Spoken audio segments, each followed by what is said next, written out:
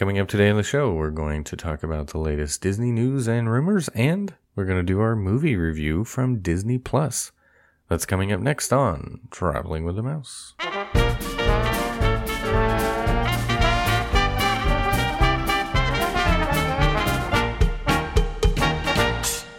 Welcome everybody to episode 286 of Traveling with the Mouse for Friday, September the 25th, 2020. My name is Adam, and I am joined, as always, by John. We'll be boarding in just a few moments, but first let me equip you with some important safety information. All right, Patrick Warburton. Was that Kronk, or was this Soren? We'll decide later. But I'm also joined, of course, by Jason. Why, hello, everyone. How are you today? Very good. And apparently Kronk, too. Oh, good. So, I'm glad he's doing well. But we'll get to that later, because that is our movie review this week. I'm trying to figure out which movie has a longer runtime that Patrick Warburton is in. The pre-show to Soren or Emperor's New Groove? I don't know. They're pretty close. You have to wait just as long to get on Soren. It just feels that long on Soren. Mm-hmm. It's the suspense that gets you. Yeah. So how are we all doing today? We're hanging in there. We're what, about 6 months into this thing? So, yeah. 9 months into the year, 6 months into this pandemic. I'm just cruising along. Cruising for a bruising. Have you booked a Disney trip yet? No Disney trip booked. I mean, I do have a trip to Dollywood coming up. All right. And the same weekend you were potentially going to be going on your hypocritical trip. You're spending those antibodies already, aren't you, John? I guess. I mean, I do still have my time for, like I said before, for the cruise saved, so I'm probably going to do something Disney during that, maybe. Just a thought. Okay. Yeah, and that's December. Yeah.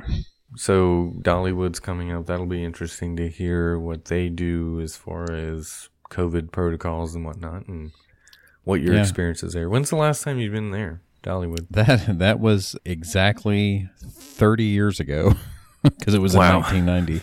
I imagine it's changed a bit since then. That would have been summer of that year, so I would have been 11 at that point in time. So yeah, I don't really remember it that well. Huh. So this will be a good revisit for you. Well, you know, it became over the years pretty coaster heavy. I think they have 9. Mm-hmm. Right. I don't know how many of those I'll actually get to do, given that we're going to have kids along, but hopefully I'll get to do some of the better ones. Are you going to ride all the rides? One day. All the rides? You're going to do the Dollywood challenge? Yeah, that shouldn't be too hard to accomplish, actually. I don't know. Let's see. Do they have a raft ride? They do, actually. They have something similar. Not a raft ride. It's a Thunder River type ride, or what is it? Dang, I'm losing all my. You know what I'm talking about? Like those a Kali type of River rafts, rapid? Right? Like a Kali River, yes, like a Kali. Yeah. Oh, they have a ride called the Barnstormer. It looks a lot more intense. Yeah, yeah. It's nice. It's not Goofy's. It's not Goofy's. No, not at all. Yeah. But my hope is maybe I can put together a decent review of it since it's been a while. But as far as I know, we're only going to spend the one day in the park. Gotcha. Do we want to plug our YouTube real quick before we get into the news? Yeah, I mean, I've been uploading videos to it periodically, mostly old stuff right now. I did do another version, a more complete version of Journey into Imagination, the original version, just recently, and I've uploaded it, so it's out there now. Yeah, I saw the 94 version, right? Yeah, that was the most complete one I think I have of the original version. But we also did have another subscriber come on, and it looks like they have their own channel as well, but it's called Theme Park Vets, so, I mean, thank you for subscribing. Yeah. Again, it's in the early stages. We're trying to get the word out there and get it promoted some, and, you know. I mean, at this rate, we'll be able to reach our goal in 20 years. Yeah, 20 Exactly. So in 2040. I think you're just going to need to really vlog your Dollywood trip pretty heavy. Yeah, that would work. Yeah. I mean, it is called Traveling with the Mouse. It doesn't necessarily have to be traveling to Disney only, right? By the way, I went through the Dollywood ride list. Quick count, excluding the ones that look like shows. I think you've got 35 rides on your hand there. So. Oh, wow. That's actually more than I thought. Yeah. Wow. If it was everything. But some of them look very kiddie. So I don't know if they have like a height limit where you can't ride some of the kiddie stuff, because you might be too big. Right. Too big to ride. Yeah, or you might look really silly. Who is it? Riding it. Or who is it? It's Universal that actually has one that you have to have a kid with you in order to ride it. It's the Pteranodon Flyers. So they don't have anything like that, I don't think, but I don't know. Well, you can say that about the Triceratops Spin. They'll let anybody ride that. Exactly. All right, well, let's jump into the news, shall we? Shall we? Let's do it. So let's move over to Hong Kong, and let's talk about the news there. Unless something crazy happens in the time between us recording this and the release of this episode, Hong Kong Disneyland is open right now. Or it should be. It's open for business. Yeah.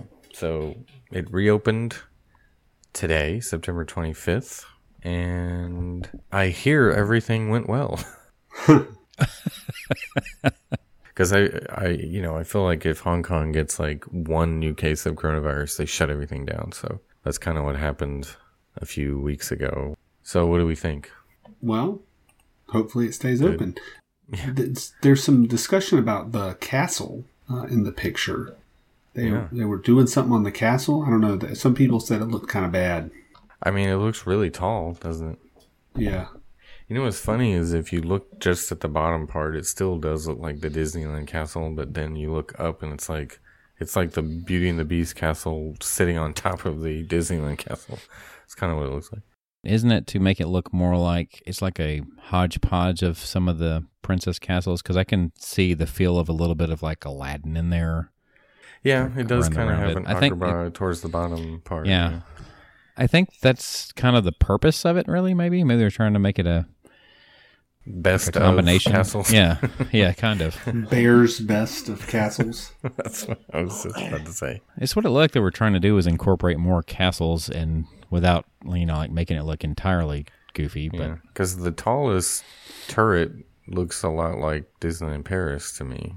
Yeah. And then the other one looks kind of like Shanghai, maybe. I don't know. It's interesting.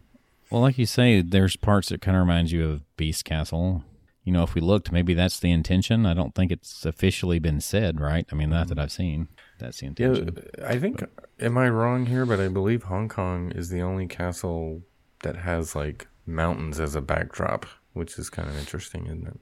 Most of the other castles don't really have much behind it to see, you know what I mean? But this is like mountains and stuff behind. Well, I mean, like I see a bunch of trees, but there's a little bit of mountains in the... Yeah. Well, Disney World doesn't have mountains in Florida? Yeah, there's surprisingly no mountains in Florida. I can say if... It's barely above sea level. Right. You don't really have a backdrop, but if you looked at what's behind the castle, it's probably swamp. So... Well, speaking of Hong Kong, recently it came out in the news that apparently a deal for expansion that Disney signed back in the year 2000. In the year 2000. Exactly. Which, ironically, is the year that the movie that we're going to talk about came out, too. So yeah, just barely. Just barely, but yeah. I thought it was 01, because that's when I saw it. Yeah. And apparently everyone else, and that's just no spoiler there. But right. A couple of weeks before the year 2001. So they got denied by the Hong Kong government the extension of this land deal where they could expand and potentially build a second park. So looks like they will not be able to do that. And Disney has a quote here that they're very disappointed. It says, "We will continue to invest in the current expansion plan. However, we are extremely disappointed with the Hong Kong government's decision not to extend the Phase 2 land expansion option." So they're kind of landlocked now, I think. Isn't Hong Kong essentially the least talked about Disney resort worldwide? I mean, it's kind of the stepchild of the Disney. I don't know. Is it? I mean, I guess out of the international parks there would be, let's see, what is there? There's Tokyo, there's Shanghai, there's Paris. I feel like, though, when you talk about them, the pecking order is, Disneyland, Disney World, or Disney World, Disneyland, however you want to. And then there's Tokyo. And then Shanghai, Paris, and Hong Kong is kind of seems like the pecking order. Am I wrong on that? Does that sound... Well, it's hard to say. After Tokyo, I mean, you can kind of take your pick, I think. I mean, some people might put Paris ahead of Shanghai. Some, Yeah, I would, but that's because I've never been to Shanghai, so. Yeah. But Shanghai does have the cool Pirates ride. That's true, they do. So. I think each resort has their own thing that makes it unique and worth going to, Well, it's like, I think we mentioned it before when we talked about it, Tokyo... They basically cherry pick and take the best of each park and put it in their park. So that's why they have one of the best parks. Yeah. They take the best Bears attractions. Best of parks, so. It's pretty much. I mean, they the way their stuff is, like they look at they took the best of Disneyland, they took the best of Disney World. Yeah. I mean, as far as the versions. Yeah. I mean, they really did. Yeah, my son likes to watch the ride videos from all the parks, and the one he goes back to the most for Big Thunder is Tokyo, because the last section, I guess you'd call it, of the ride is way better than any of the Big Thunders I've been on. So did they not take an exact copy of one of those when it comes to... It doesn't look like it. Yeah, the last segment is not anything like Disney World's. It's way better. You go in a tunnel that's got like bats and stuff in it, and so they actually really enhanced that one. Yeah, it is. And they have, of course, the explosion final, dynamite lift hill and all that. So, well, I mean, they made the choices that I would have chosen as far as the attractions go, like the Pirates from Disneyland, the Haunted Mansion from Disney World. Right. Those are the Splash Mountain from the way Disney I would World. do it. Yeah, the it's Splash like a mirror Mountain. Those are, those are all the ones I would have done. Yeah, if it were me. Yeah. Exactly. Yeah. Plus new rides. I guess should we talk about that later? Since that's well, okay. We'll come back to Tokyo. Yeah, because that's like probably the biggest. That's bigger story of the week. No segue there. Yeah. Speaking of fireworks, should we talk about? We should have landed on that. Like, hey, what's the Hong Kong fireworks show like? Oh, I don't know. But speaking of fireworks, they've been testing, or they tested fireworks as we're recording this the night of the 23rd, so the Wednesday night. And I've seen people post pictures on social media from Riviera and some other nearby hotels where you could see fireworks peeking above the trees. So they definitely did test them. This should be part of Harmonious, right? So Harmon IOUs. Harmonious. Those are better. Those are IOUs. Right. But the video I saw was very slow. So, it wasn't like they were rehearsing the show. I think they were just testing. Does this launch work? Does this look good? Whatever. It didn't seem to be any particular sequence. It just seemed to be pretty random. So, yeah, I mean, I feel like, I know they haven't really said, right? But I feel like whenever Epcot starts doing fireworks again or does nighttime shows again, that it's going to be Harmonious. Yeah, I think so. Yeah, because Epcot Forever did not go over well. So, well, I mean, it wasn't terrible, but at the same time, you've had all this time without a show that you have had to work on and test things like we're talking about. So there's by the time you're actually able to do them again, it should be ready to go, right? So, I think so, because this was supposed to already have debuted by now. Yeah. Anyway, so I think you're right. Whenever fireworks happen, it'll be Harmonious. But sticking with Epcot, if you move a little bit further out, one of the best places to watch Epcot fireworks from is the Italy Pavilion. Well, that was terrible. Anyway. It is a good place to watch. But there's some mystery construction walls up at the Italy Pavilion. Have you guys seen this photograph? I just did. So there's a construction wall on the, what would we call it, the west side of the Italy Pavilion? Next to the Joffreys. Yeah. That's not the west side, is it? That's on the east side of it. Or wait, I guess are you talking in the direction Epcot's facing? That's what I'm trying to, yeah. Okay. I was trying to think, so if you're facing the Italy Pavilion, it's to your right. Adventure is on your right, and it stretches from the far right side of the pavilion all the way to, as Jason said, the Joffrey stand. That's between the American Adventure and Italy. So what do we think's going to go here? Anything? Or is this like a launch point for Harmonious or a new something? What's happening? I don't know. I think it could just be, I mean, they've done this before where they put walls up just so they could do some extensive landscaping type work before. Mm-hmm. I think that might be all this is, but we'll see. Because it's just where it is. I mean, it doesn't look like you could really do much there. I feel like it's just probably... It's probably a new pavilion. You're right. A whole new pavilion pavilion, yeah. That's probably where they're going to put the Mary Poppins, I think. It makes sense there. She's Italian. Right. Yeah. Right. She always had it. She always spoke with an accent. I think that was an Italian accent. Spit the Sparta. Okay. Here we go. Okay. Apparently she became Mario. Yeah, I was in my version. Is that the extent of your Italian impersonation? Right? My neighbor is actually Italian. I could get him on to do a Mary Poppins, maybe. Yeah. Just say, recite a few lines in an Italian accent. How many emails are we going to get? Guys, you realize she's not Italian, right? She's probably British. I always thought that's where they were going to put it. She's French. Well, I think Jason said new pavilion. I mean, that could be true. Severe cutbacks might make a pavilion that size. So, so what's it going to be? If you look at satellite pictures, which I did of this, there is kind of like a half pavilion space there. Yeah, that's not what it's going to be, though. Yeah, it's not. I would think, if anything, what, are they going to add another restaurant? They're going to expand Italy. Or is it simply just maybe they're doing some pavement work right there? Well, maybe they'll build a little building where you can go in and it'll be a VR world where it's like you went to Tokyo Disneyland and got to experience their attractions. Yeah. Right. They'll be like, you thought the animatronics here were good. Wait till you see what they've got, as we'll discuss later.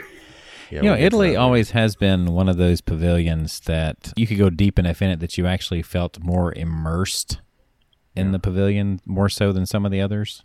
Do you guys kind of feel that? Yeah. I like that about that one.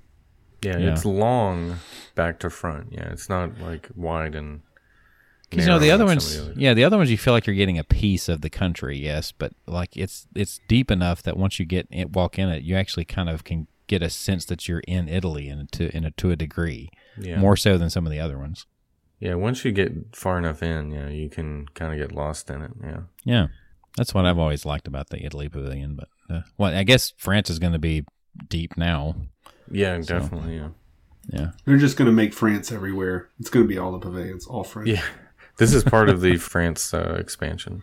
I think when they bring back the cultural exchange program, they should tell the cast members that if you really want to expand your territory, you're going to have to take it by force. And then we could start having like wars between the pavilions. Okay. It'd be really compelling. Right. Try and make it more accurate. Yikes. Well, the Mexico pavilion will take over because they'll just start working their way around and just bringing the cava margaritas and just handing it to everybody and get them drunk and then take over. Oh, brother. Okay. You better watch out for Canada. Sneaky there. They're too nice. Yeah, they're very nice there. But anyway, hopefully it's an expansion to the Italy pavilion, but I doubt it. We'll see what happens, though. But speaking of construction walls... I was going to say, speaking of space, construction space, stuff to build. It looks as though Space 220, some of the construction walls have come down, and there's a sign out front now that is covered, but it says, you can read underneath Space 220 underneath the sheet that's on top of it.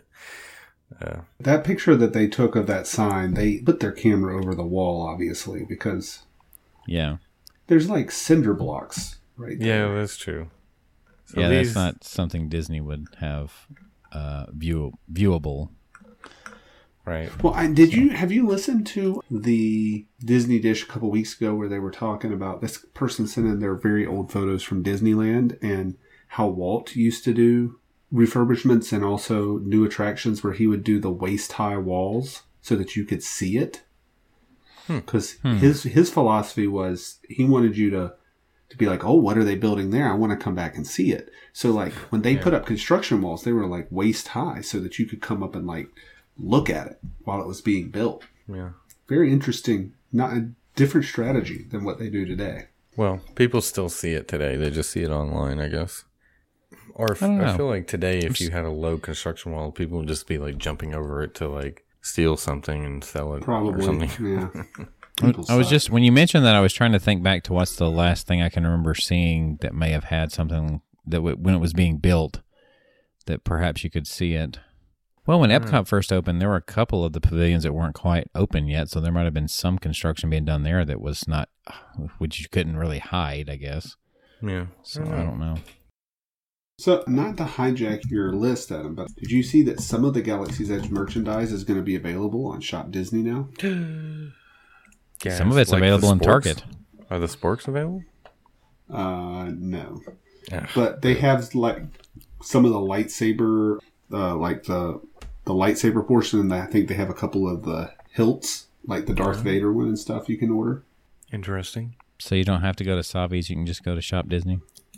Well, you couldn't get that at Savi's. I mean, you could build one like it, but you wouldn't be able to get that one. It's available starting on September 28th at 7 a.m. Pacific time. What I'm seeing here on the coming soon, I see the Darth Vader lightsaber hilt, I see the 36-inch lightsaber blade, the brown robe, and the Resistance tunic for women. So this just means to be all the stuff that they have too much of. Coincidence that they're putting it out just in time for Halloween? Well, another coincidence is that pass holders are getting the 30% off Shop Disney again through October 11th. Nice. So I need you to order a bunch of stuff for me. Yeah, I will. Yeah, so this I means gotta order a nothing bunch to of me. stuff for myself. Yeah. So I was happy to see that because I almost bought new masks the other day, but this story came out right after that, and I was like, I'm glad I waited. Did I mention that I got my masks that I ordered from Shop Disney? The park masks that I got. Yeah. How do you like them? How do they fit? They actually fit really well. I got the extra large. Yeah, those work well for me too. Yeah. Maddie's, I got the youth medium, I think it was, so it worked out well for her. Yeah. She got the princess version. Since you brought up pass holder, I just have to provide the update. I have not yet received a refund. So it's our weekly update. Well, it's getting close to the end of September. You should get it by next episode then. Or else, I sure hope so. or else you got some talking to Disney to do. Yeah. They put all over their website, or I've seen a lot of it. It's just like, don't call us. It's going to come. Don't worry about it. Right. You just got to wait for this fiscal year to end so that we can put it off to next year. Yeah. But you guys know I'm already trying to spend that money that I'm going to get back because I've started pricing out hypothetical vacations to Disney World in the next few months, which is why John was calling me a hypocrite a few minutes ago. At the beginning. Basically, I think we've all hit a wall, and I'm trying to convince myself that I could go, and it's just very hard to do that. But at least I'm pretending like I want to go and doing the old thing I did, which is just create vacation offers all the time and be like, do I want to spend a bunch of money and stay at the yacht club? That sounds fun. There's no shame. Just, like I said, everyone's been a hypocrite at some point. Yeah. Right. There's a lot of them out there today. But anyway. I mean, if I'm going to go down, I'm going to stay at a Skyliner resort because, Right. Skyliner's where it's at now. That is where it's at. Sure. Well, I have the exact opposite problem because I'm trying to talk myself into going, but I'm looking at all the pictures and videos people are posting of the crowds, especially on the weekends lately, and even during the week sometimes. Well, I'm pretending I'm going to go as a holiday weekend, which is why I'm like, it's going to be so crowded that they extended Epcot by an hour.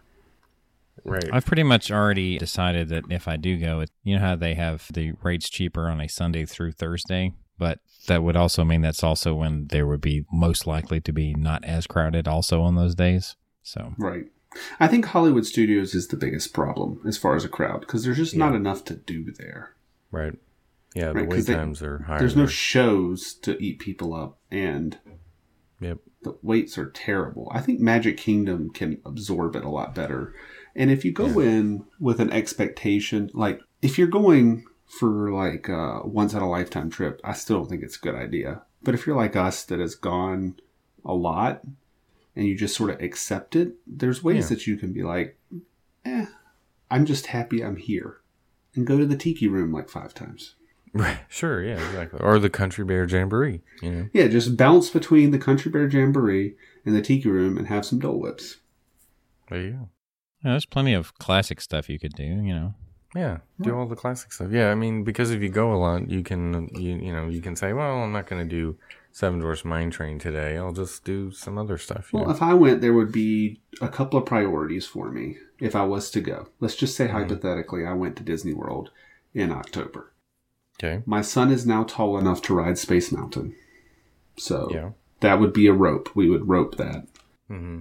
And he's tall enough to ride Everest. So we would rope that as well. Because, you know, he loves the roller coasters, and he would love them. Right. So I think the only thing that's 48 inches, which he is not 48 inches yet, is Rock and Roller Coaster, which I don't think he's quite ready for. But I think that's the only 48-inch left now that Primeval World, which was a high height, is gone, right? Am I right on that? I think so, yeah. I think that was, So I think he can do everything except Rock and Roller Coaster now. So I would want to prioritize those rides and then just sort of take what comes. You know, I would want to ride Slinky, but only if I could get it less than 60 minutes, I would say, is what I would say. Yeah. You know? Yeah. I mean, the other thing for me, trying to psych myself into going again, is when I went back in July, there was like nobody there. And Space Mountain was a 5-minute wait, you know, in the middle of the day on what day was it? Saturday. It was 5 minutes. So, you know, it's kind of hard to just be like. Well, so you've been, I'm assuming, you know, you've just been at home this whole pandemic. You've got all this money saved away. Let's just go together and let's just get the VIP tour. That can't be that expensive, right? Right. I'm just kidding. Sure. Just kidding. But so here's what I have heard about the VIP tour, that there is a way that you can park hop, and that is you could book the VIP tour. Mm-hmm. But here's what I don't understand on that, because I haven't done any research on how you would do it. But I read that, and then I also read in the disclaimer on the VIP tour that park reservations are still required. I'm like, but you can't make more than one park reservation.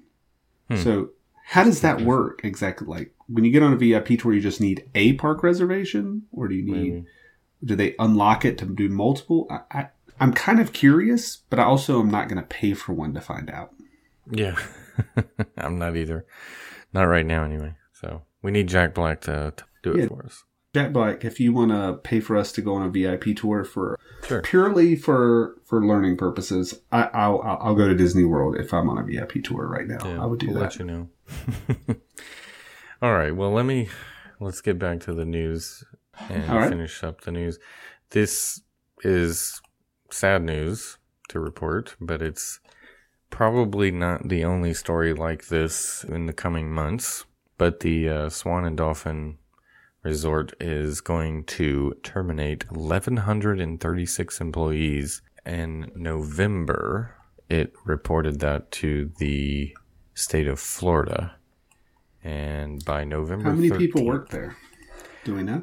I'm assuming more than 1,136 because that's a lot of people. Yeah, it's a lot. Yeah, that's scary. But the Swan and Dolphin, they rely on conventions. So I imagine the conventions have all been canceled for the last 6 months and beyond.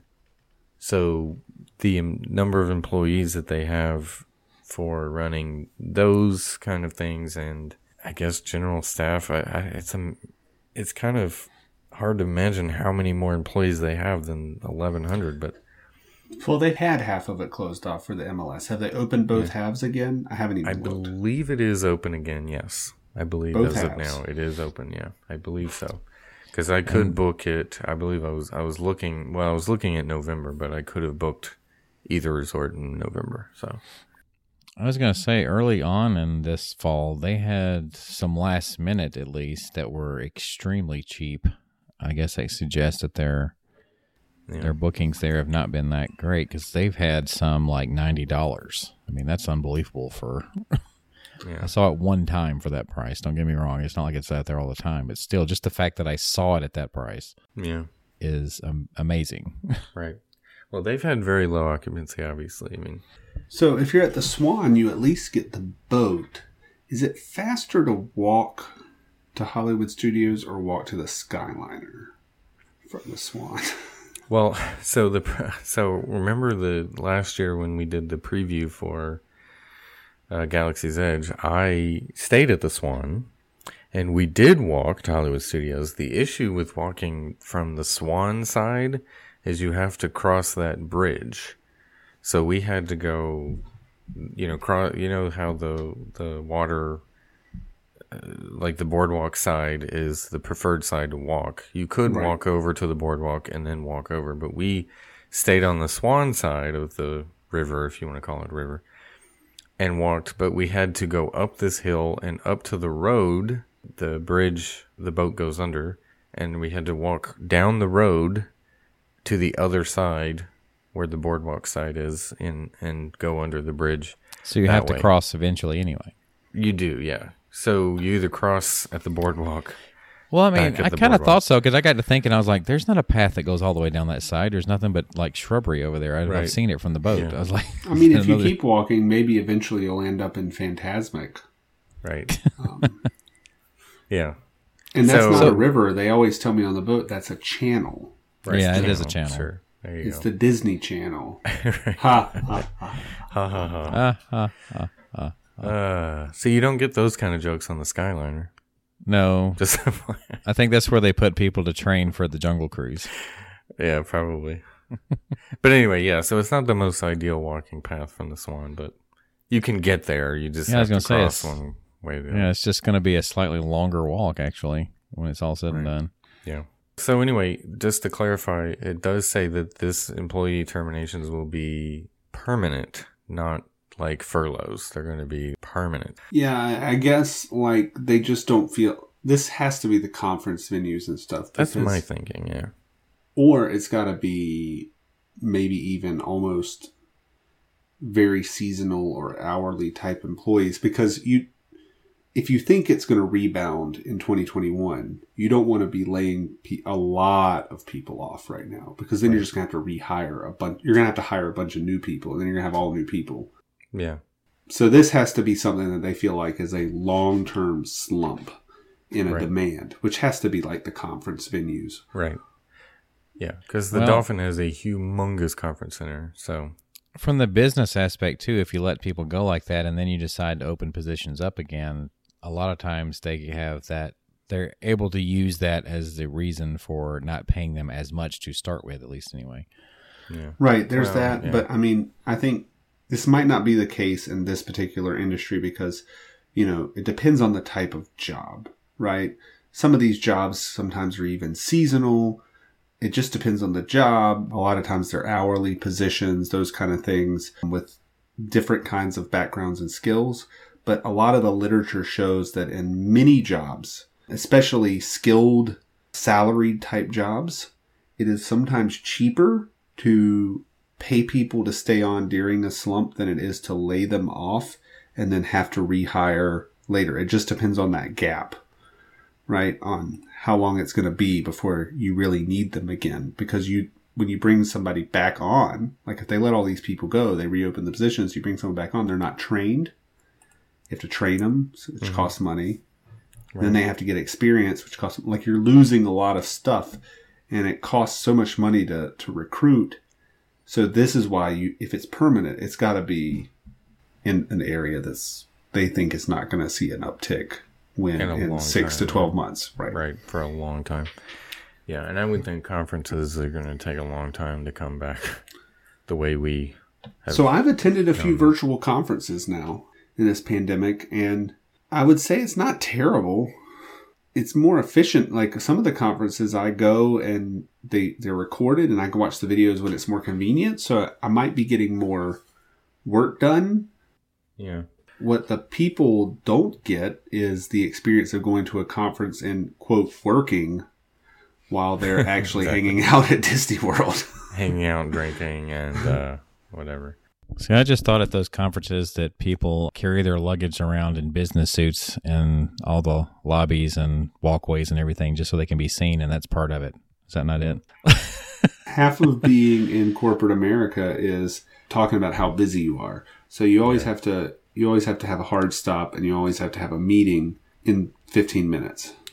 That's one of the things I've always noticed about, like, say, Coronado, for instance.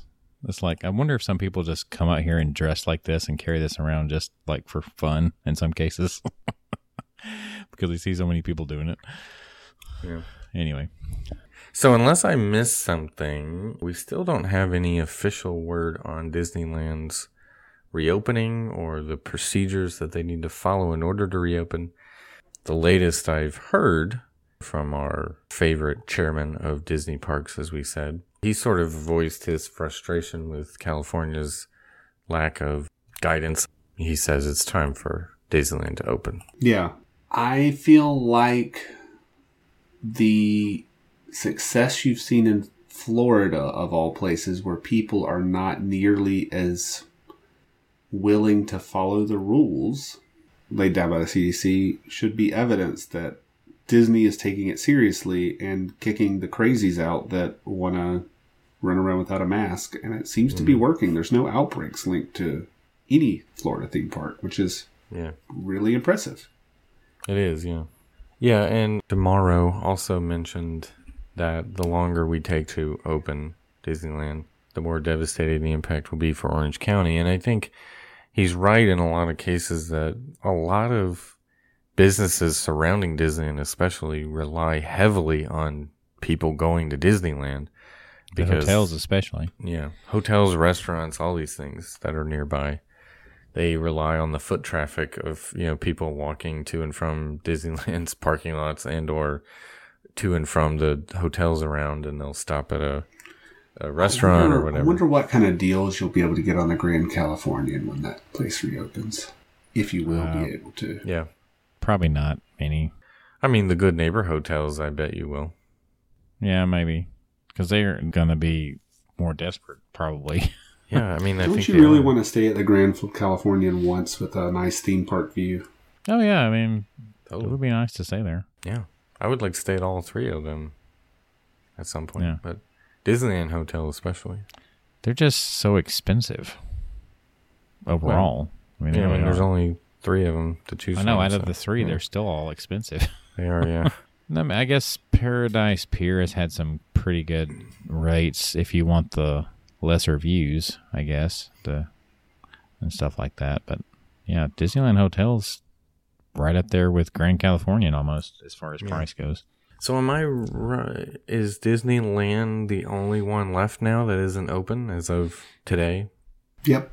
Yeah, so that would be it. So yeah, I think it's time. I think it needs to happen soon. So yeah, and they gotta voice their opinion about it because it's not like they can pack up and move. So yeah, talk about being landlocked. Yeah. I mean, you can't really. So I'm assuming when they do reopen, the Marvel campus is not opening. Right. I don't think it was quite finished. I don't think. Right, but they've had a lot of time. It was pretty close to finished. Yeah. But did they allow construction in there? I mean, because for a while there, that was one of the areas in which some places saw an increase. You know what I mean? In cases was on construction sites. Right. Yeah. Ratatouille is as well. I mean, it's almost open, but it's almost ready to be open, I should say. It looks like it is. But do they just wait? I mean, do they try to do a grand opening of a ride during a pandemic? Or how do they... That happened at Tokyo Disneyland. Good point. It looks like we're going to miss the date I originally said. I said October 1st, so it doesn't look like that's going to happen. It's too close for them to... Unless they just do a soft open. And, they should... I mean, they could do a soft open, but... They might be trying to save that for like a holiday push or something, right? Yeah. Possibly. It seems like a lot of people are coming already, so they don't really. They're going to max out the. Yeah, but they're not coming to Epcot. Well, that's true. They can get people to come to Epcot if they open that. So I guess maybe you're right. Maybe they'll do like a Thanksgiving kind of push or something. I can't help it, but I keep looking at the hours there, and I think, oh, this would be my first thought, and then I have to just take a step back. I'm like, oh, this would be great to do Animal Kingdom morning, and then Epcot. Oh, wait. Right, yeah. You can do that if you do the VIP tour. VIP tour, John. I was like, these hours are like perfect for park hopping between those two parks, especially. What do you think it is during this time of the year? Is it, because I know it varies based on demand. You think it's $500 an hour? You think you can swing that? I don't know. More than I'm willing to pay still at this point.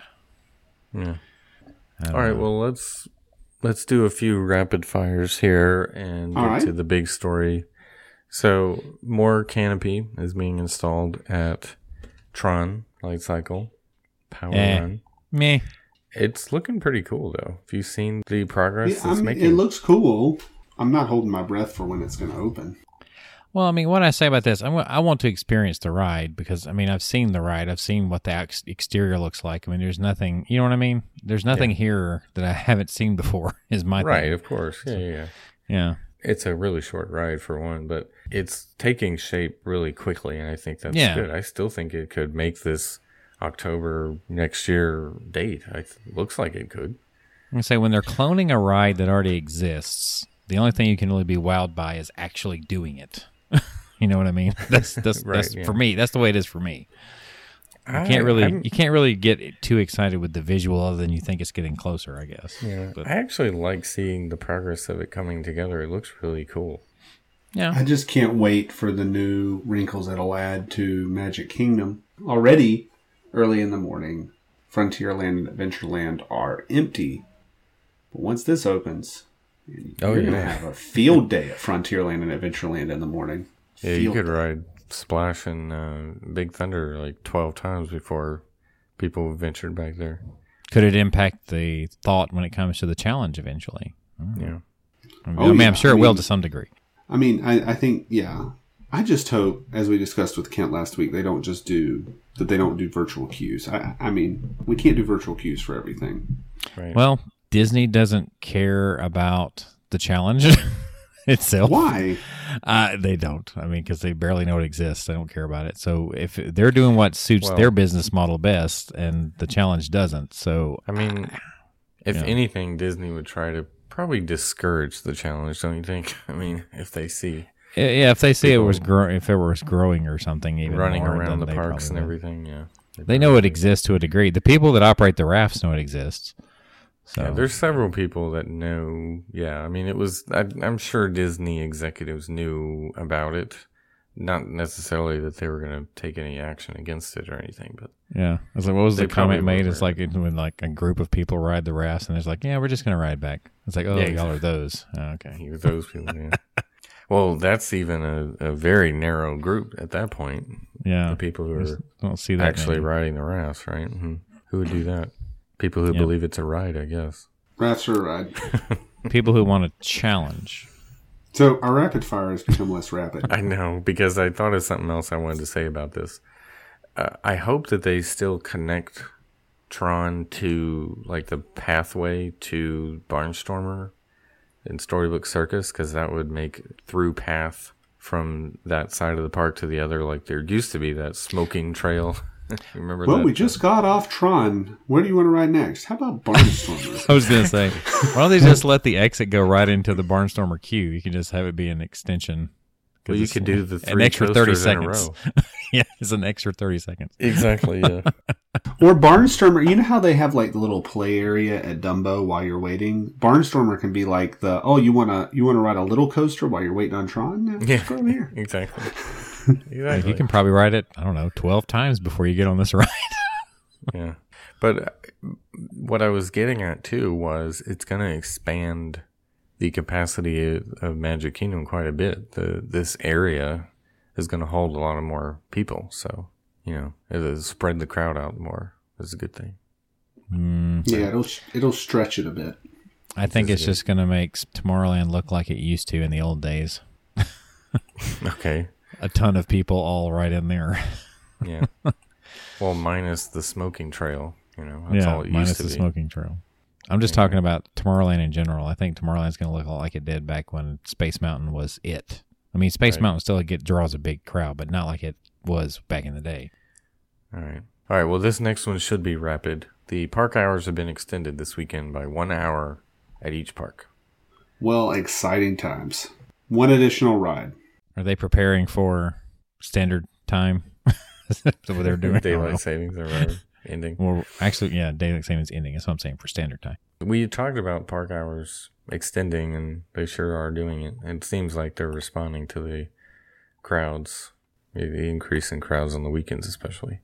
Yeah, they're getting into a groove, so to speak. There's well, we see that we're getting this business, so we can start extending a little bit. Yeah. Just like creeping into normal pretty much. And they'll be normal within 6 months. That's my prediction. Speaking of, there was a false story that came out about FastPass returning January 2021, but turned out to be not true. Somebody found a web page that existed on the Disney website that said, plan your post-holiday visit using FastPass Plus, January, February trip, blah, blah, blah, using FastPass. So a lot of people were like, FastPass is coming back. But turns out this was a page that was put up for 2020 because they mentioned the Flower Garden Festival starting in spring 2020. It was an old web page, and Disney very quickly took that information out of the web page. So I don't doubt that it'll be back in 2021. Right. Hopefully. But I don't think they would be advertising at this point. No. All right. The big story of the week, as far as news goes, a new ride opened at Tokyo Disneyland, and it's incredible. You mean a new incredible experience that just puts everything else to shame? Yeah. There's animatronics that dance. They do a waltz.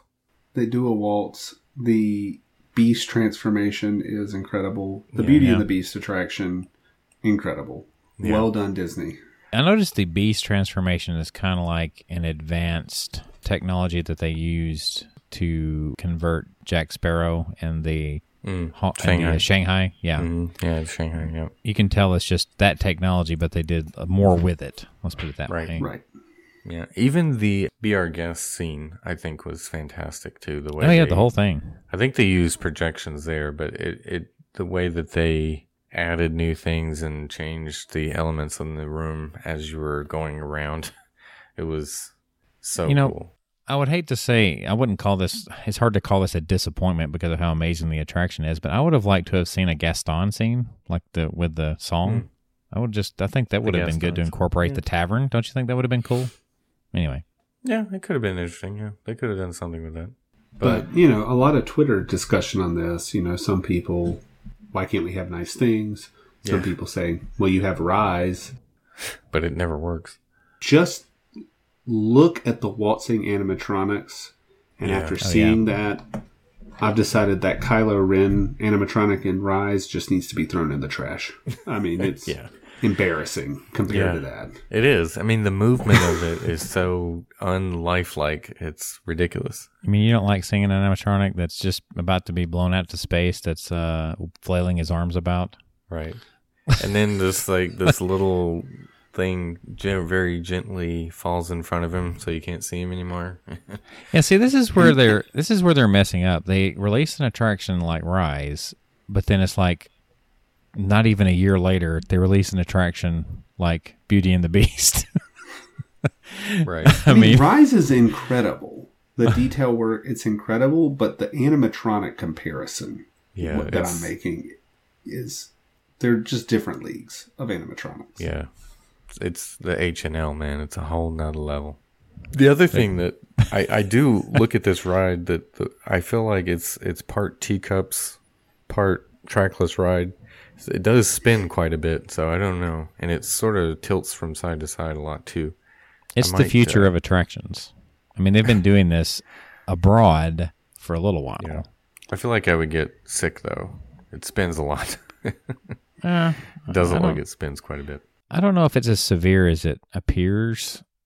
on there. I mean, a lot of these trackless rides do move a pretty good bit. I don't know if Rise does quite as much. It doesn't appear to be, because it's just for that type of ride, it doesn't really need to, right? Yeah. Yeah, Rise doesn't tilt back and forth as that I can remember anyway. But, Ratatouille, from what I've seen, it actually moves a decent amount. Yeah, it tilts quite a bit, yeah. Yeah. It does. Let's see, I'm trying to think of another one. There's actually an attraction at SeaWorld, nowhere near on this level, don't get me wrong, but they do have a trackless one that seems to move about a pretty good bit. So, yeah. That's kind of what they use those for, is to get a lot of motion or try to get you all different kind of angles in these huge showrooms is the way Disney's using them. Runaway Railway, doesn't that kind of fit that model to a degree? I mean, it does move around in the room a pretty good bit. Yeah, there's a lot of big rooms that you sort of move around in different ways. And the repeatability of these kind of rides is that depending on which vehicle you get in, you could go in a different direction one time or see something slightly different from a different angle, What do you think the odds are that they eventually bring this Beauty and the Beast ride to the parks and to one of the parks in the States? Or can they? I don't know. How many years? Yeah. Yeah, I know. The next 20 years, maybe. Yeah. Right now, I don't think it's anywhere near possible, but... Where would it go? That's probably what they're putting in Italy. Right. Oh, right. Yeah, that's what it is. Yeah, that totally it was enough space. You're just going to get one show scene. Yeah. I don't think you could put it in Magic Kingdom because you already have Be Our Guest restaurant. So it's like the same ballroom, two different places. Like, that wouldn't make sense. Well, they could dual purpose it. So some people could be sitting there eating and other people come through in a trackless teacup. The ride just busts through while people are eating. No, they could just reinvent it. Like, you're going to dine in the spinning teacup. You're going to eat while you're doing the attraction. Sure. No, I like it better while you're sitting there and people busting in a teacup like a Kool-Aid man. Oh, yeah. Every 5 minutes, you get a new ride set of folks come in.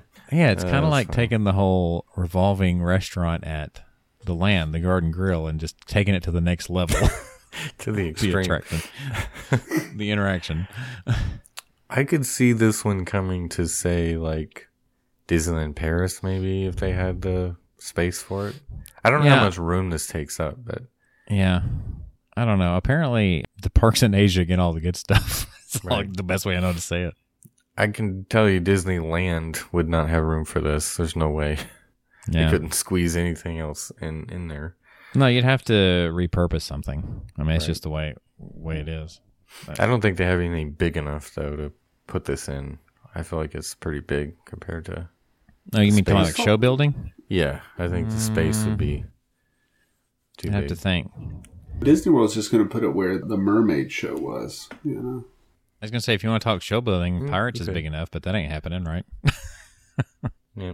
They did have the Beauty and the Beast show at Hollywood Studios, so they could make a case for putting it at Hollywood Studios. Yeah, it's not big enough. No, but I'm just saying they could put, like, I think Jason said, put it in the Mermaid show building or put it in the Disney Junior.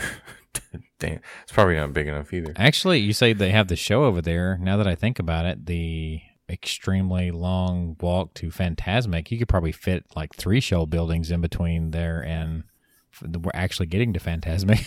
So you could actually, on the walk to Fantasmic, you could do an attraction. while you're trying to get to Fantasmic, do the Beauty and the Beast show. Yeah. Yeah, I don't think so.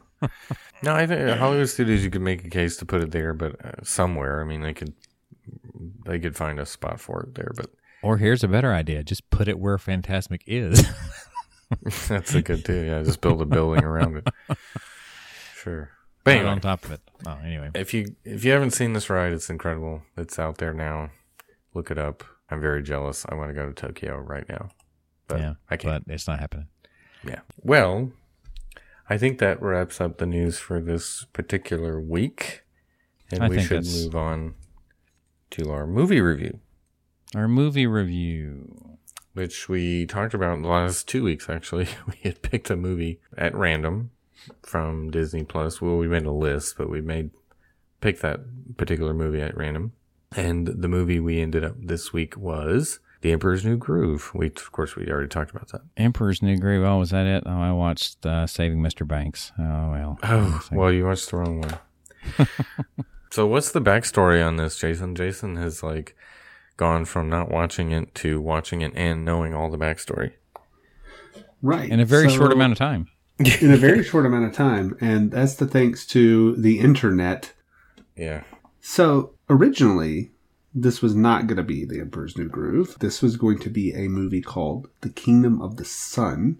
Mm-hmm. It was conceived by Roger Allers.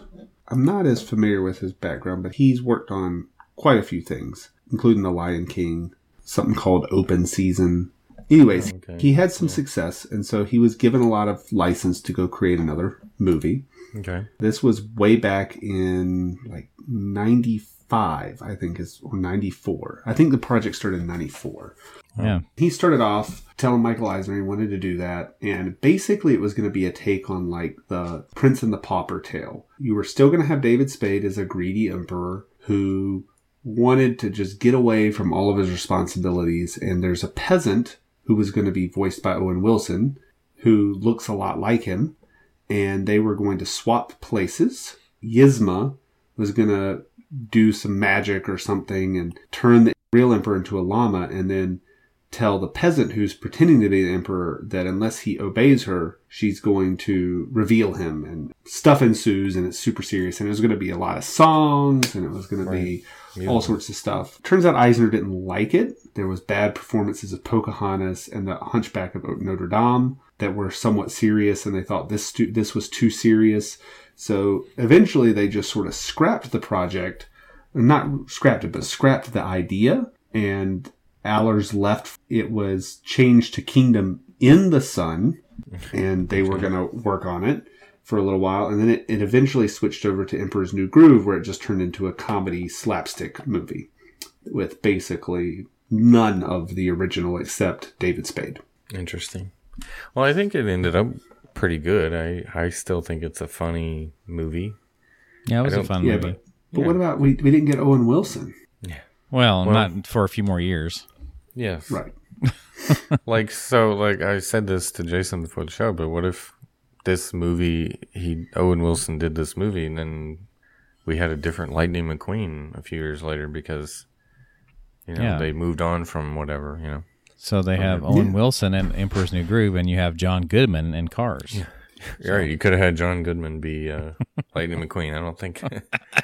Ka-chow. I don't know if that would work. I'm not even going to try to do a John Goodman impression. Right.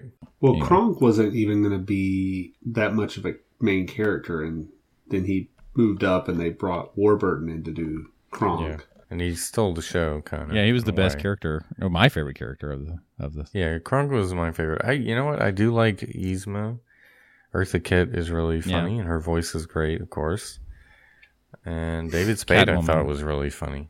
Well, David Spade, I mean, his sarcastic humor, of course, always appeals to me. But yeah, it really worked in this movie, though, even because you expect him to sort of change a lot quicker based on the events that are happening in the movie, but he sticks with that for a very long time.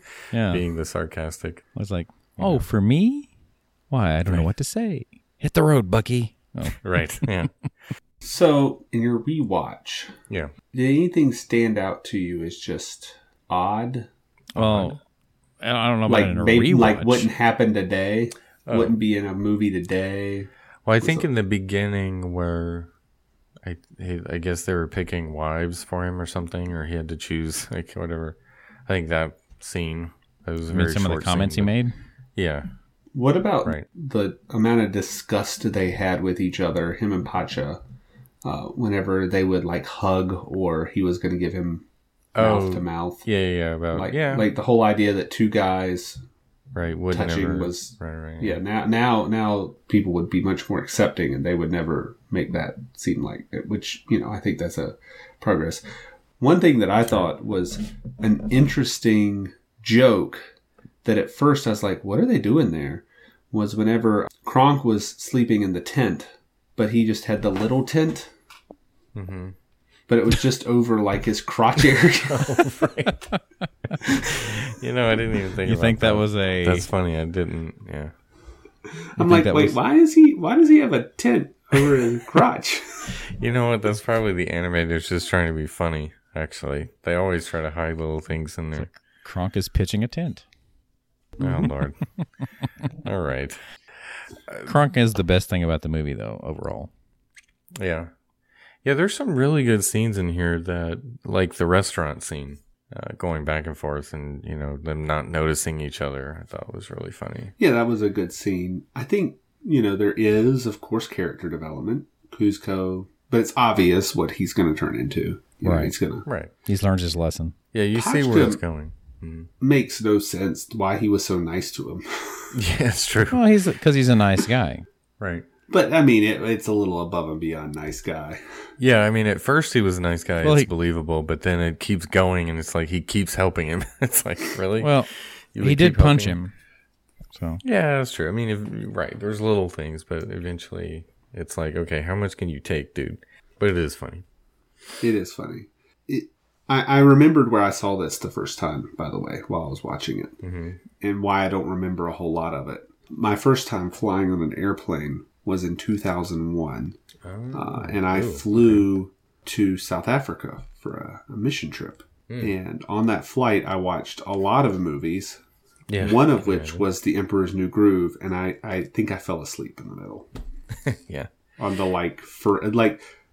longest flight in the world for a very long time was the first flight I ever took, which was the flight from Atlanta to Johannesburg, South Africa, which is like a crazy long flight. Yeah, I can imagine. So I watched a lot of movies. Right. I will admit on my rewatch, I did fall asleep the first time I tried to watch it. I watched it about 20 minutes in, and I woke up like, oh shoot, I fell asleep. So I rewatched it again today as we're recording this and finished it. So, but it's really good. Why does that old man want to live in the palace that messed up his groove? He brought him back in later. Why is that old man just hanging out in the palace? That's a good question. I don't know. I have no answer to that. I'm trying to think back. I was like, what was the reason he got kicked out? Because he ruined his groove in the opening song. Yeah, but so why was he there, right? Why did he come back? Well, he brought him back at the end of the movie. I think he invited him back to apologize at the end of the movie. That's the way this meant to be. I see. Because, he's a changed guy at this point. Kuzco is. Right. The thing that stood out to me when I first watched this many moons ago, I made the comment, I think, after it was over, is like all Disney animated films have multiple songs in them, and this had one at the beginning and one in the credits. Right, yeah, there's no musical to this, yeah. That was the first one that I can recall that happening in. Yeah. Well, they cut a lot of the songs from the original movie. There are 3, I think it's 2 or 3 songs in the credits that were supposed to be in the original movie, and they moved them to the credits. Put them in the credits, yeah. And they never gained any traction, apparently, even from then. Even the ones in the credits used to be like, the Peebo Bryson and who was it, Celine Dion, right? Doing Beauty and the Beast back in the day. Those at least gained some radio play. I don't think any of those songs I ever heard before in my life. Yeah. So. Well, usually it's a repeat of a song from in the movie by another artist at the end credits, but they... Yeah, it made a lot of the mistakes of the most recent Mulan that got rid of all the songs. Yeah. Right. Well, as a remake, or a live action remake, which I don't like most of those. About the only one that I've liked is Beauty and the Beast, and I kind of liked Aladdin. Right. Before I forget, something I noticed about the cast when I was listening, the voice stood out to me of Pacha's wife. What was her name? Chicha or something like that? I always think of her as Nina from... Just Shoot Me. Yeah, from Just Shoot Me. Yeah. That's what I always think of her as. David Spade was also on, which that's kind of what it made me think of that. I was like, oh yeah. From that connection. They were on there together on that show. So yeah. And of course, we mentioned at the beginning of the show, Patrick Warburton also is the host, I guess you'd say, of Soarin'. What would you call him? The safety guy. You notice how Disney, I think sometimes when they sign people to a movie deal, I think they also sign them to a park deal of some kind, because look at the timing. Right. Soarin' over California came out in 2001. Yeah, literally not long after this movie. Yeah. Yeah. I feel like they do that with some of these people. Yeah, I think they keep people in your memory of like, oh, I watched this movie and oh, there's that guy again or whatever. You know? It's like part of the contract. It's like, we're Right. going to sign you to this movie, but you also got to do this in the parks. I mean, you got to Right. do this thing in the parks. Because Exactly. the timing is like really close together, usually between the movie they do and what they end up doing park-wise. Did you guys catch the part where they dubbed over part of the movie once they put it on Disney Plus with more Josh Gad? No. Or no, you didn't catch that part. Right, sure. No, this one is Josh I think Gad he was one of free. those guards that was chasing them at the end, Right. towards the end. Yeah, that was Josh Gad. Now Right, now sure. that I think about it, though, how come Patrick Warburton, with the connection to Disney, why was he never asked to do another film that I can think of? Is he in another film? Yeah, I was just about to ask Kronk's that. New Groove. Right, Well, yeah, besides that. Yeah, besides that was what, 2003? Was that 5? 2005. 5, okay, so that was a few years later. I mean, because John Goodman has done more. He is in Planes, Fire, and Rescue. Right. Oh, Patrick Warburton is? That's right, okay. Well, that's why they stopped then. That's why I didn't know that. That movie sucked. I'm looking. I'm on his Wikipedia to Yeah. remind myself of what he was in. Yeah. I was like, that's why I didn't know that. Right. Something else I wanted to mention was if you're a fan of the YouTube show Binging with Babish, he takes stuff from movies and TV and whatever that are food related, and he cooks the dishes that are in there, and he has an episode on Kronk's spinach puffs. Spinach puffs. Right. So if you want to check that out, it's funny. They have some really good, like the way they do the humor in this Yeah. movie, though. As far as the type of humor that I like is probably one of the reasons why I like this movie. Yeah. The type of jokes they make in that. One thing I really laughed out loud at was Kronk talking to the squirrel. The squeaky, squeaker, squeak. Those types, yeah. But I think It of was jokes really like Yzma does in the beginning when she's like, "It's no concern of mine if you don't have what is it again?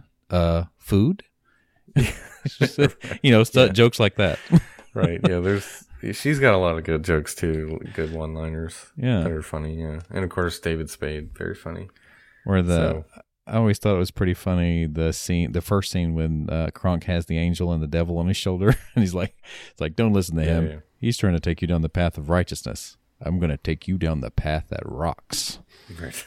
Exactly. Yeah. Yes. So another question about this movie, because it came out in 2000 technically, even though it was like December 2000. A lot of people consider the Disney Renaissance era to be from Little Mermaid to Tarzan, which was 99. That's because that was the last good one in that Right. time period. Well, that's what I'm saying is like, okay, so you have a few, would you consider this one to be part of that or post Well, Disney Renaissance in your mind? when I went back and looked at where it fell in the timeline, I would say it's post. It's a good one for post because if you look at the stuff surrounding Emperor's New Groove, Yeah. it's Pretty not bad, good. Yeah. Yeah, I think Dinosaur. Yeah, Dinosaur was Yeah. after Tarzan, and then there was another one. What was the other Dinosaur came out the same year as Emperor's New Groove. Well, there was one before it though. I could have sworn in the timeline. Fantasia 2000. Was that before? Tarzan would have been the big one. Oh, right yeah. before it. Fantasia 2000. Yeah, I knew there was another one in between. Yeah. that's the Tarzan one, and Emperor's New Groove. Not so great. Yeah. So, yeah. And another thing, Emperor's New Groove was disappointing in the box office, but it was a big hit on the DVD, which is when I first saw it too. I don't know, it gained traction after the box office for whatever reason. Yeah.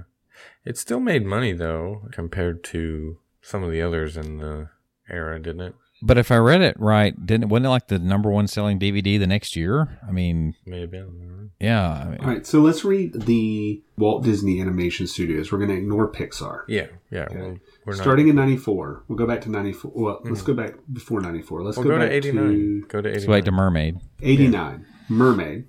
Okay. We have Mermaid. Then we have Rescuers Down Under, Beauty and the Beast, Aladdin. Right in the heyday, right there, right? Yeah. Lion King in 94. The Peak. Pocahontas Yep, in that was- 95. Which was still good. Not great, but good. 96, we get Hunchback of Notre Dame. Which has a good song in it. Hercules in 97. Hercules is, another good song, but it was Mulan I like Hercules. I think Mulan goes right back up. Right. Mulan's Tarzan really, in 99. a lot of people love Tarzan. It wasn't my favorite, but 2000, right at the beginning of 2000, January 1, you get Fantasia 2000. Yeah. May, you get Dinosaur. In December, you get Emperor's New Groove. Right. So you can see 2000 was... Yeah, it kind of started going down. I'm going to say, do you care to grace us with the gems that followed? That's what I was going to go next. Is there anything afterwards that you would say would redeem it and say this isn't the turning point? Okay, so 2001, Atlantis, The Lost Empire. No. I'm going to say not for like 7 years. 2002, Lilo and Stitch. Yeah, which many consider to be the bright spot of the post-Renaissance, yeah. As Later far as in 2002, Treasure Planet. No. Oof, I don't even remember that one, yeah. Isn't that like 20,000 Leagues or something similar is what it's supposed to be? Or was that Atlantis? I don't remember. It's one of the two. Yeah, now I can't remember. I can't distinguish between the two, to be honest. Yeah. Continue. Yeah. All right, 2003, Brother Bear. Oof, yikes. 2004, Home on the Range. Oof. I don't even remember what that one has. 2005, Chicken Little. Yeah. Now, I remember Chicken Little. Yeah, that one had a little more traction. Still nothing I could call Nothing good. from Walt Disney Animation Studios in 2006. 2007, we get Meet the Robinsons. Yeah. No. Which is a good film. It's just not very appreciated, yeah. It's a good one. 2008, Bolt. That's when I would say it starts picking up. Yeah, Bolt. And then 2009, Princess and the Frog, which is where it picks back up. I would consider Princess and the Frog the start of a second Renaissance, wouldn't you? Mm-hmm. Mm-hmm. Yeah. I think it starts with Bolt, personally. Have y'all watched Bolt? I have watched Bolt. Bolt's good. Yeah, I think it starts. Princess and the Frog is great. Yeah, Princess and the Frog is much better, I think. Oh, yeah. Well, I mean, I didn't say they're on the same level, but I think it starts with Bolt. Yeah, I guess it starts going back up, but I would probably say I would consider Princess and the Frog the start of the second. Because the ones up until Bolt is like, I've never even had the desire to watch them at all. Yeah, I know. You see what I mean? And Meet the Robinsons, I saw the villain in the parade, and I had to look it up to see who it was. I didn't know who it was. Yeah, that's true. Yeah. So back to Emperor's New Groove. What's are we going to give it a rating scale? Do we have a scale? I don't even know what the scale would be. I think it's a great film. I think it is. I enjoyed rewatching it. Yeah. If we're going to give it an out of 10, I would go with maybe 7. Yeah, I was thinking 7.5, 7.5. We're going to do decimals, right? Because I'll give it 7.5. I'm feeling generous that it would be up there. I would have even stretched to an 8, but that's probably because I just listed some terrible movies. Yeah. Right. I was going to say, as far as early 2000s, it's like hands down the best film that they did. Yeah. In the aughts, in the 2000 aughts, it's like it wins, right? Yeah, it's like, probably... Princess and the Frog wins because it's technically 2009. Right? Yeah, that's what I was saying. In that decade, Princess and the Frog gets the lead. Right. Well, if we're talking what we consider the second dark age, though, where we consider from Dinosaur to Bolt, or what's the one right before Bolt, since John... Meet the Robinsons was right before Bolt. Meet the Robinsons. So from Dinosaur to Meet the Robinsons, I would say it's probably my favorite of those, which isn't saying much. I didn't even watch the ones after. Yeah. Of course, there's some I haven't seen, right, out of those I haven't seen. But I mean, because there was no reason to watch them. Yeah. I mean, even in the live action during that time period, if it wasn't for Pirates having the success that it was, that would have been terrible as well. Yeah. It would have been bad. All right, so there you have it. I think we should wrap up there, but I did select one for next time we do a review. We randomly selected out of our list The Rocketeer. Oh, I thought you were going to say Home on the Range. The Rock-a-who? Yeah, exactly, The Rocketeer. I remember watching this one quite a bit as a kid, but I haven't seen it in its entirety in quite a while, so it'll be this is one of those I feel like I'm going to have to take it for what it is on a rewatch. I really think. Well, I'm thinking the special effects may not hold up that I can recall. So I don't think I've ever watched this. I definitely remember Jennifer Connelly. Yeah. So and Well, haha. This was one of her first movies, I think. So she was pretty young. No, her first movie was Labyrinth. Well, I said one of. No, when she was a teenager. Timothy Dalton is really good in this movie. Ah, yes. And Bill Campbell. That's got to be one of his first post-James Bond films, probably, right? Yeah, I think it was. Alan Arkin, too. Josh Gad, Patrick Warburton. Yeah, Josh Gad, yeah. As a very young Josh Gad is in there. Very young. So, yeah. Like he's probably a boy in the...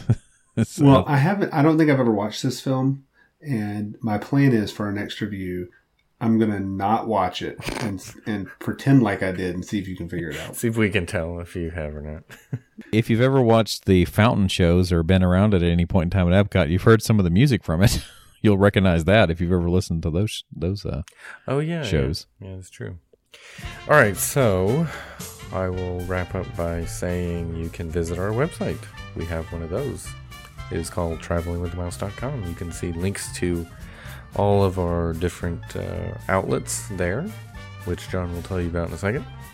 We have an email address as well, which is podcast@travelingwiththemouse.com. You mean outlets like Facebook, Twitter, and Instagram? Mm-hmm. Yep. That is all at TWTM Podcast. As I mentioned earlier, we also have the YouTube channel. You'll find that link there as well, which we are adding videos periodically. Mostly right now they're classic videos. I plan on peppering in some newer stuff here sooner rather than later, but you can go there as well. We also have Spreadshirt store that you can get your exclusive TWTM merchandise. Adam and Jason just showed me some pictures of the polos that they received. They looked really nice now, so you can add polos to your collection if you want to get that. That is shop.spreadshirt.com/TWTM podcast. So for John, Jason, myself, this has been Traveling with the Mouse, and we will see you on our next trip. So, every ride Dollywood, John. Are you going to do it? Every ride. Every ride Dollywood. I think. I need you to get a plan together. In one day. Yeah.